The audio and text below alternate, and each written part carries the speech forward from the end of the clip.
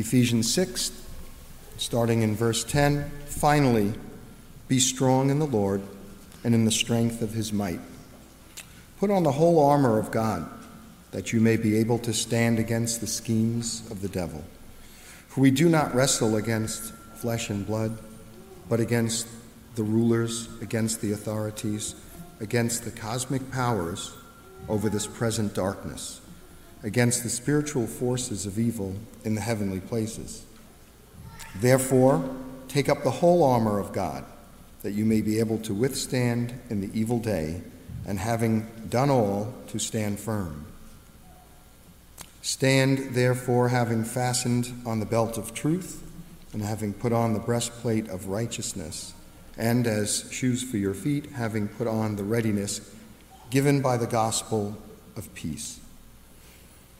In all circumstances, take up the shield of faith, with which you can extinguish all the flaming darts of the evil one, and take the helmet of salvation and the sword of the Spirit, which is the word of God, praying at all times in the Spirit, with all prayer and supplication.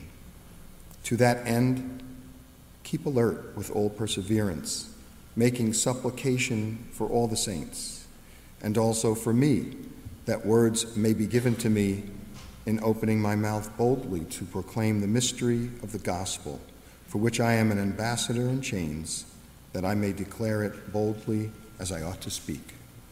It's the word of the Lord.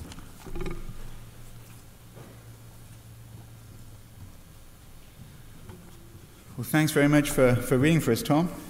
Please keep that scripture passage open. We're going to be looking especially at verses 18 through 20 as we conclude our series on the armor of God. Before we dive in, though, let's ask God to help us. Let's pray. Almighty God, we thank you so much for your grace, your goodness, your kindness to us. We thank you, as we've already acknowledged, for the gift of prayer. Thank you that you are a God who not only speaks to us, but calls us to come and speak to you. And so, Lord, we pray that as we listen now, that you would stir our hearts to bring to you our needs, our desires, our thanksgiving in prayer. And we pray all of these things in Jesus' name. Amen. Well, don't ask me why, but this week I was researching electromagnetic warfare. Electromagnetic warfare involves the use of the electromagnetic spectrum or direct energy to control the spectrum, attack an enemy, or impede enemy operations, or so says Wikipedia. And putting it more simply, it is about jamming communications. Now, this kind of thing has a long history going back, especially to the beginning of the 20th century. During the Second World War, Winston Churchill referred to this as the Battle of the Beams, the Battle of the Beams. And navigational radar had been used to extensively help direct bombers to and from their targets. And so finding a way to block or confuse those radar signals became a key strategy in winning the war. Now, over the last few weeks, we've been thinking about war, about warfare. And not literal physical war, but spiritual war. A war that impacts every Christian. Our battle, writes Paul, is not against flesh and blood. Instead, if we follow Jesus Christ, we're embroiled in a war against the spiritual forces of evil in the heavenly places. In this invisible war, we need God's strength. And the analogy Paul uses to describe that is this idea of putting on God's armor.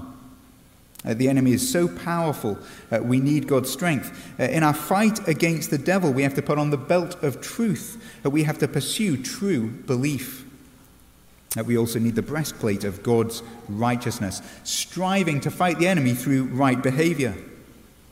We have to ward off his attacks by putting on our feet the readiness of the gospel of peace, pursuing the peace that Christ has won. And we need to take up the shield of faith, believing and trusting in Jesus Christ and his promises above everything else. And last week we saw we need to put on the helmet of salvation. We said what that means is this. It means to recall the mighty works of God. And we need the sword of the Spirit. We need to rely on God's mighty word.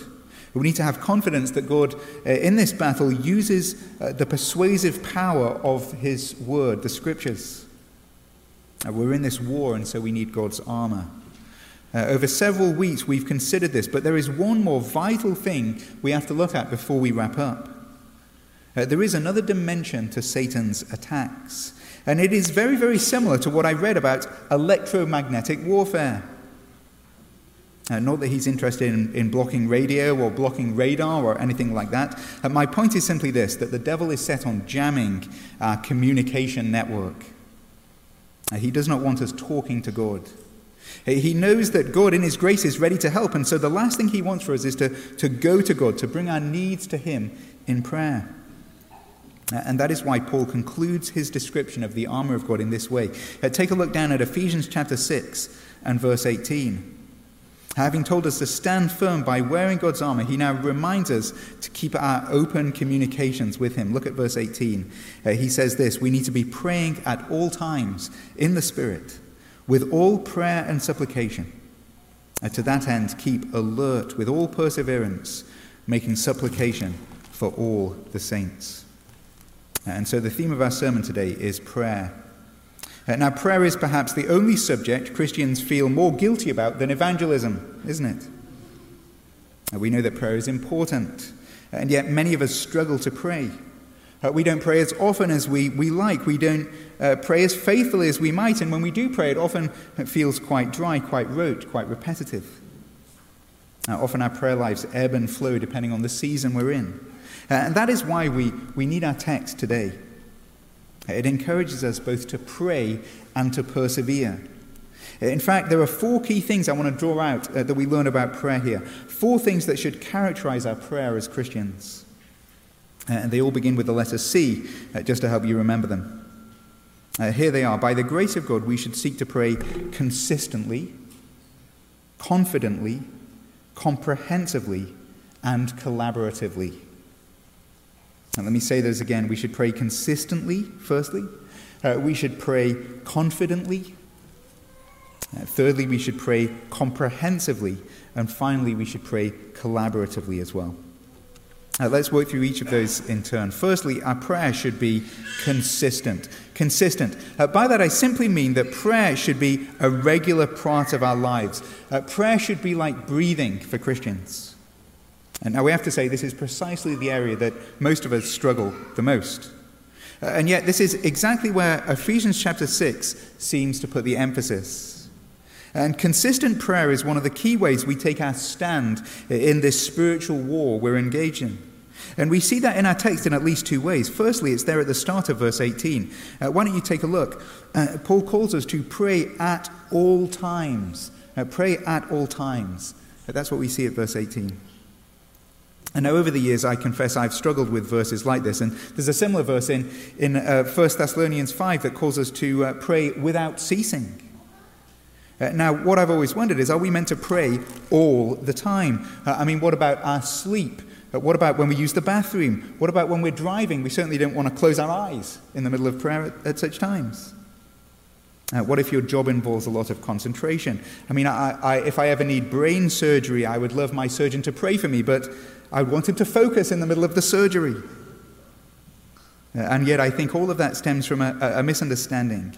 The point is not that Christians should live life in some sort of transcendental spiritual daze. And no, praying at all times doesn't necessarily mean praying 24/7. No, he's telling us that we should always pray, and that prayer is always a good response to any situation. In fact, we might even translate this verse in this way, that we are to pray in all seasons. Now, most of us have all seasons tires on our cars. They can handle the summer heat as well as the cold, snowy winters. And in the same way, prayer should be an all-season thing, according to Paul. We should pray in the bright, hopeful spring times of life. And we should pray in the dark, dreary winter times also. Now, each of those seasons has its own temptation towards prayerlessness, doesn't it? In every season, it seems that Satan has a different strategy for attacking our communication. I think of the children of Israel. Think of this. As they wandered in the wilderness, what did they do? Did they pray? No, they complained about their situation.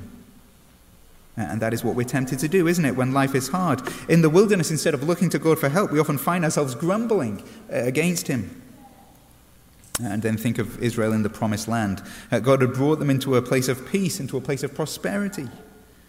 And so what did they do? Did they pray? Well, this came with a different danger. When things aren't going well, it's not that we complain so much, but rather we become complacent. And that is why we need this exhortation to be consistent in our prayer in verse 18, to pray at all times. And it's also why we need to be told what we're told as the verse continues. To this end, writes Paul, keep alert with all perseverance. Prayer requires perseverance. I think that's kind of good news, isn't it? We struggle to pray, and Paul really implicitly admits this. We have to persevere in this. It's going to be hard work. To keep alert means to stay awake. It's very similar to Jesus' exhortation to his disciples in the Garden of Gethsemane. Remember what Jesus said to Peter, James, and John on the eve of his death as he took time aside to pray. He said, watch and pray that you may not fall into temptation. And then, of course, he returned to find them sleeping. We need to be vigilant when it comes to prayer. We have to press on. We have to endure. In fact, one commentator put it so well. He put it this way. Here, believers are called to persevere so as to overcome fatigue and discouragement, and not fall into spiritual sleep or complacency. We need to keep praying. And we need to keep praying through every stage of life. Because every stage of life brings with it its own challenges, doesn't it? Each of us will face different challenges to be consistent in prayer. There are challenges that come from being married. There are challenges that come from being single. There are challenges that come from being young, from being old, from having children or not having children. And how easily we let these challenges become more than that. They actually just become excuses. And that is why God reminds us again and again to be consistent in prayer. As I've said, one of the enemy's key strategies is to cut off our communication with him. He'll use every strategy he can to keep us from talking to God. And that is why we need to pray at all times. That is why we need to keep alert with all perseverance, making supplication. That is why we need to pray consistently. And we have to say there are a number of things we could do to help with that. We can set up habits, certain routines in life. We know that the early church had set times of prayer, and maybe you need set times of prayer also. And maybe first thing in the morning when you get out of bed, or maybe in the car on the way to work. Maybe your watch bings to remind you to move or drink water or something like that. Well, why not use that as a reminder to turn to the Lord in prayer as well? Why not add times of prayer to your Google Calendar? I'm certainly a slave to my Google Calendar. If something is on there, then I'll generally be there. Make the most of every opportunity to pray, both on your own, but to pray with others as well. Join the Monday morning prayer call if that works for you. You can find details in the bulletin about that, or commit to come to our monthly prayer meetings. Of course, don't be over-ambitious in prayer. I think this is sometimes the risk, isn't it? We have this. We hear a sermon like this about prayer, and we think, well, look, I'm going to wake up at 4 a.m. and pray for 3 hours. And it kind of lasts about 1 hour, and then we fall back asleep again. No, set some goals, perhaps some realistic goals to pray more frequently and to pray more faithfully. And then expand those goals over time. And perhaps ask other people to hold you accountable in them. And pray consistently. Our prayer should be consistent. That's the first point. But secondly, we also see that we should pray confidently. That we should pray confidently. That's our second point. In other words, as Christians, we ought to pray with a sense of boldness and a sense of assurance. And this, I think, is something we often lack in prayer. It's one of the things that keeps us from prayer, that keeps us from coming to God with this sense of assurance. Now, earlier this week, one of the shutters came loose by the window on our house. With all of the storms forecast over the week, I was very, very eager to fix it. It was up on the second floor. It's always on the second floor, isn't it? And so I set up a ladder, and I have to say the ladder was a little bit uneven, and there was no one to spot me, so I gave up on that strategy. I tried to work from the roof of our porch. It's kind of just on the edge, but it was a hot day. The tiles were so hot that I managed to burn my hand on the way up there. I have to say, in truth, heights are not really my thing. It's probably a simple job for some of you. Either option may have worked, but I was just a little bit too cautious, a bit too tentative. I lacked the confidence just to dive in and get it done. And now I use that as an illustration because I think the same thing can be true when it comes to prayer. As we go to God, it's like we're scared of heights and climbing up some sort of shaky ladder to get there. But to understand prayer that way is to get it all wrong. In Christ, Ephesians tells us we have access to God with boldness and confidence because of what Christ has done. We come to God not as cowering subjects, but instead we come to God as his beloved children. We can and we should pray to him with confidence. And the reason I say that from our verses is because of this. The reason I say that is because we're called to pray in the Spirit. Pray at all times in the Spirit, writes Paul in verse 18. And now that's an interesting phrase, isn't it, to pray in the Spirit. What does Paul mean by this? Maybe that's the big question you asked as we read these verses. And now in my early Christian life, I always thought this meant that we need to pray in tongues. Now, if you're not sure what that means, don't worry about it, because I don't think that's what the passage is talking about. And now to understand that phrase, to pray in the Spirit, we have to look back. Remember, that's what we've been doing. We've been looking at these verses in the context of Paul's letter to the Ephesians. And so what we want to ask is this: what do we learn about the Spirit in this book? And when we ask that question, I think what we discover is this: praying in the Spirit does mean praying with confidence. And that confidence is manifest in two ways. And when it comes to prayer, the Spirit's work is both to enable us and to inform us. He enables us and he informs us. He enables us by showing us how to pray, and he informs us by telling us what to pray for. Firstly, let's think about how. Turn with me back to Ephesians chapter 2, verse 18. Ephesians chapter 2, verse 18. How do we pray? How and why can we come to God in the first place? Well, if you're a Christian, you'll know the answer is through Jesus Christ. That is what we want to say, and that would be right. But how does the Spirit fit in? Well, look down at chapter 2, verse 18 with me. Here we read that it is through him, that is through Christ. For through Christ we both have access in one Spirit to the Father. You see, Christ has died for our sins, and Christ has risen from the dead. Christ has made a way for us to come to God. And as the risen Lord, he has now poured out his Holy Spirit upon us, what Paul calls earlier a guarantee of our inheritance. This is part of the mystery of the gospel. Not that God is far off in heaven, but that in Christ God has been brought near, that God is now living within us by his Spirit. And so we see that Christian prayer is always a Trinitarian thing. We pray to the Father through the Son. But how do we do that? Well, we do it in the empowering work of the Holy Spirit. And so this is what it means to pray in the Spirit. It means to approach God through Christ, but to do so in the Spirit's strength. It means to come to him with this inward conviction, the inward testimony of the Spirit. The Spirit who, as we read in Romans 8, causes us to cry out, Abba, Father. And yet the Spirit doesn't just lead us in how to pray, to approach God with confidence. He also helps us with what to pray, doesn't he? I mean, sometimes we just don't know what to pray, do we? I mean, we struggle to know what exactly to ask in any given particular situation. How do we pray for a child struggling at school? How do we pray for that friend who's struggling in his marriage? How do we pray for that boss who treats us like trash? I mean, thankfully, Romans 8 tells us that the Spirit helps us in our weakness. When we don't know what to pray, we know that the Spirit himself intercedes for us with groans that words can't express. And yet in Ephesians, we learn the Spirit does more than that.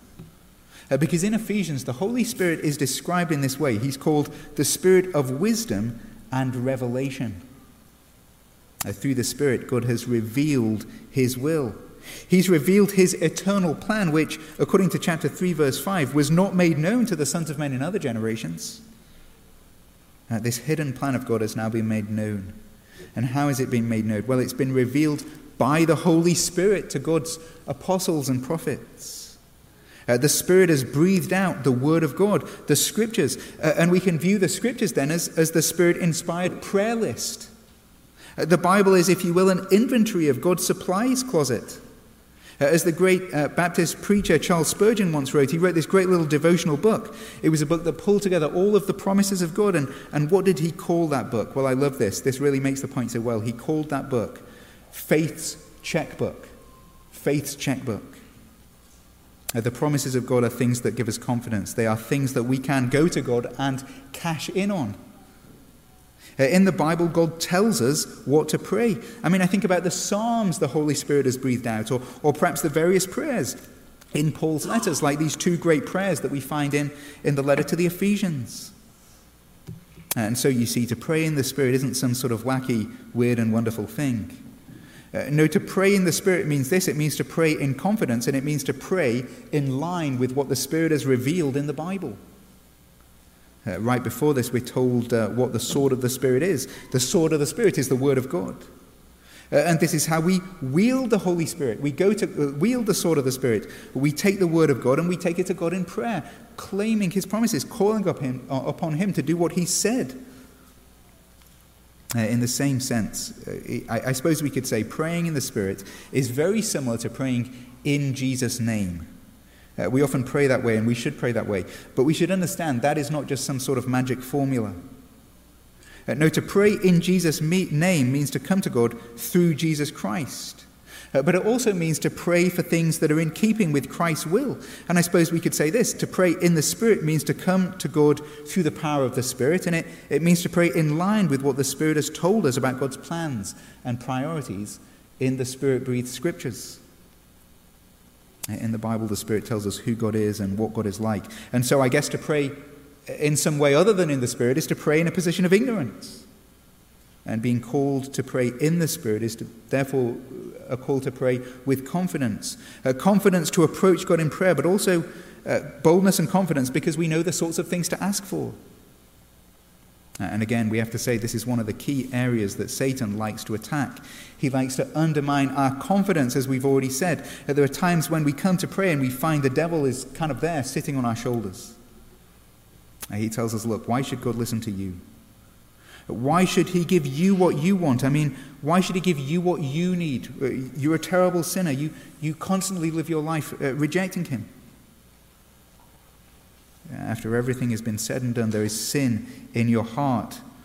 No, don't come talking to God. Instead, come and follow me instead. Come and do what I want you to do. And yet, this is precisely how the Spirit helps us. He tells us this. He tells us, no, on the basis of what Christ has done, you can now come to God with confidence. Jesus has made a way so you can come to God through him. And I, the Holy Spirit, will empower you to pray. And look, I've already told you what to pray. You can find it written there in the Bible. The reason you can be sure I will give you what you want is because I've already told you what to ask for. The Spirit, God, the Trinity is more than ready to bless you. He invites you to come to him, so don't let the devil get in the way. Instead, pray to God consistently and pray to God confidently as well. But thirdly, we should also seek to pray comprehensively. Comprehensively. This is what I mean. I mean that when we pray, we should pray consistently and confidently about a wide range of different subjects. To demonstrate that in our text, do you notice the repeated use of the word all? Praying at all times in the Spirit, with all prayer and supplication. To this end, keep alert with all perseverance, making supplication for all the saints. Now, according to Paul, prayer should be comprehensive in its scope. We should pray for all the saints. And in addition, prayer should be comprehensive in its subject too. Pray with all kinds of prayers about all kinds of things. A prayer shouldn't be tied down to just a narrow set of things. And yet I think this is often what happens. We fall into a rut, and our prayers develop just this narrow focus. We just pray the same things for ourselves, for our families, for the church. And on one sense, we have to say that's a good thing because we're striving to be consistent. We're persevering. And yet God also wants to broaden our horizon. That's one of Paul's points in this verse. He wants us to pray for all kinds of things. You see, if we're being told to pray at all times and in all seasons, we also need to know that we're being told to pray about everything. And prayer isn't just all season, we could say. Prayer is all terrain as well. Should we pray for our work? Yes, we should. Should we pray for our families? Yes, we should. Should we pray for our neighbors, our neighborhoods? Yes, we should. Should we pray for a parking space to open up on the way to work? Well, why not? Should we pray for the Eagles to win the game this afternoon? Well, maybe that's pushing it. After all, we're told to pray in the Spirit. That means praying according to God's revealed will. And I guess the scriptures do talking about rising up on eagle's wings, but I think that's a bit of a stretch to read that back into those passages. And yet we're invited to pray at all times with all kinds of prayers for all kinds of people. And this reminds us that of something we used to hear a lot about, at least when I first became a Christian. We used to always talk a lot about being a global Christian. Maybe that wasn't a thing over here, but it certainly was in England. I think that's an important thing, having a global perspective. It's one of the reasons when we pray together, we don't just pray for ourselves, but we pray for the world, for our brothers and sisters, even for world governments and things going on in the news. The truth is our prayers tend to spiral in on one thing, don't they? Our prayers tend to get very, very repetitive. We pray for whatever is on our minds, whatever burdens our hearts. But Ephesians, the whole book, really blows wide this narrow perspective. We tend to focus on me and my life, my family, perhaps even us and our church. But Ephesians reminds us that God has a cosmic plan, a plan that includes all times, all people, all places. A cosmic plan that includes demonstrating God's wisdom to cosmic spiritual forces in the heavenly places. When was the last time you prayed about something like that? When was the last time you prayed the kind of prayers we see in Ephesians itself in chapter 1, asking God to help you understand his eternal plan as well as his power to accomplish it? Or when was the last time you prayed the prayer of chapter 3, asking for spiritual strength that might bring you understanding of the height, the depth, the breadth of God's love? Sure, there are many other things we want. We want financial stability. We want our kids to do well. We want ourselves and our friends to be healed. And yet I suspect that if we had an overwhelming sense of the height and depth and breadth of the love of Christ, well, it would certainly put those challenges into perspective, wouldn't it? We need to broaden our prayers, casting a wider net. And we also need to deepen our prayers, going beyond just the surface. There are various ways to do that. Things that we might do to build this into our lives. One of the things we used to do, although we've dropped it off, I have to say, we used to assign a different prayer topic to each day of the week. I think it's not a bad idea. On Mondays, we would pray for one another. On Tuesdays, we would pray for our extended family. Wednesdays, we would pray for friends and neighbors, bringing the circle out. Thursdays, we would pray for the church or perhaps others we knew that served in ministry. Friday, we'd open up the book, Operation World. Maybe you know it. It's got details of how to pray for every country. We'd pray for a country sometimes that we'd never heard of, and yet that would expand our horizon. It would make us aware of what God is doing in the world. And here's another idea. Several years ago at VBS, our daughter came back with a little prayer jar. The idea was to write on a wide range of things you might pray for personal things, as well as broader things, for nations, for missionaries, or things like that. And then over dinner, we would pick out one of those things, and then we would pray for that before we ate our dinner. That helped us mix things up. It helped us get out of the rut. It helped us pray more comprehensively. Why not try something like that out, or be creative, find other ways to broaden the content and context of your prayers? Either way, whatever you do, look for ways to pray for all kinds of things, for all kinds of people, for all kinds of causes. And so then, what have we seen so far? We've seen this call to pray consistently. We've seen this call to pray confidently. We've seen this call to pray comprehensively. And perhaps more briefly, before we close, let me make a fourth and final point. Because in addition to all of this, we're also encouraged to pray collaboratively. By that I simply mean we don't just pray alone. Prayer is something that God calls us to do together. It's sometimes something we do for one another, isn't it? Yes, we pray for someone else. But prayer is also something we should seek to do with one another. Hence, we have our prayer meeting tonight, or a call you can dial into on Monday mornings. To make this point, though, I want to highlight one simple thing in our text. Here we see the great apostle Paul asking for prayer, which is really an incredible thing, isn't it? Having described how he wants them to pray in verse 18, verse 19 continues. Take a look. Pray also for me, he says, that the words may be given me to open my mouth boldly to proclaim the mystery of the gospel. And now there's a focus on evangelism here, and This outward focus could be another point. In fact, I almost included a fifth point, that we should pray commissionally. Our prayer should be in keeping with what God has revealed about the commission of Christ. But I have to say, there's only so much time, there's only so many C's that you can handle. And so notice the collaborative element here. It's a simple point, but Paul is asking these brothers in Ephesus to pray for him. In other words, prayer isn't just some personal thing, a personal way for you to connect with God. No, prayer is a way for you to love and serve other people. And this is something we see earlier in Ephesians. In fact, it's interesting to note, as Paul prays in chapter 3, what he prays for is incredible. He prays for them to grow in their knowledge of God by the power of the Holy Spirit.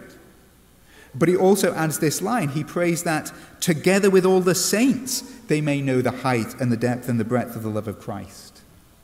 Together with all the saints. I feel like that's a key point, isn't it? That our relationship with God is something we enjoy in community with other believers. And that includes prayer. In fact, this comes from the teaching of the Lord Jesus Christ himself. In Matthew chapter 6, Jesus says a lot about praying alone. He calls us to go into the prayer closet to make sure we're not just praying to be heard by other people. And yet, having laid that out, he teaches us to pray. And what does he teach us to pray? Well, we already said the words together this morning. He teaches us to pray, Our Father in heaven. Our Father. That, of course, implies that it's something we're meant to pray together. It's a corporate prayer, not just something we pray as individuals. There is, of course, private prayer and corporate prayer. And most of us, I think, struggle with one more than the other. Some of us struggle to pray on our own. When we come to pray, it feels like our prayers are just hitting the ceiling. And so it can help us to have a friend with whom we pray. Even perhaps on the phone once a week or twice a month, having someone to listen and encourage us. Someone to say amen at the end can really make a huge difference. Of course, others struggle in the opposite way, I think. Some of us love to pray on our own, and yet it fills us with fear to pray out loud with other people. And there is a danger on either end, isn't there? If all you do is pray on your own, well, you lack the encouragement and support of others. And your prayers will tend, I suspect, not to be so balanced. You'll lack the perspective of other believers. But if all you do is pray with other people, well, it's very tempting to put on a show. It's easy to become a hypocrite for your personal relationship with God to fall by the wayside. Because the truth is, all of us need both of these things. Yes, we should pray alone, but we should also seek to pray collaboratively, collectively, to pray regularly with other people. And so let me encourage you to find ways to do that. It could be something informal with a friend. It could be with your family over dinner. It could be the church prayer meeting. You don't have to come to that. I'm not laying on a guilt trip here. It could be that you want to be a part of a growth group where you can pray together. Now, either way, at the start of this new school year, why not make a fresh commitment to pray? And as I've just said, my aim in saying this is not just to make you feel guilty. And no, I'm saying this, and Paul is saying this, and God is saying this because you are involved in a war. And that war includes a kind of electromagnetic warfare, doesn't it? And there is nothing the enemy wants more than to cut off our communication with God. And so we need the armor of God, yes, but we also need to be people of prayer, don't we? People who pray consistently. People who pray confidently, knowing that God has opened the way in Christ. People who pray comprehensively for needs beyond just our own. And people who pray collaboratively, who stand side by side in dependence on God in prayer. In fact, let's do that now together. Let's pray, shall we? Let's pray. Father God, we thank you so much for the gift of prayer. And we confess, Lord, it's a gift that we often don't make use of. And so, Lord, we pray that by your Spirit you'd strengthen our weak knees, build us up, grow us in prayer individually, and grow us in prayer as a people. Lord, help us be consistent. Help us be confident. Lord, help us be comprehensive, praying all kinds of prayers for all kinds of people. And Lord, in these things, help us help one another as a church. And we pray all of these things in Jesus Christ's name. Amen.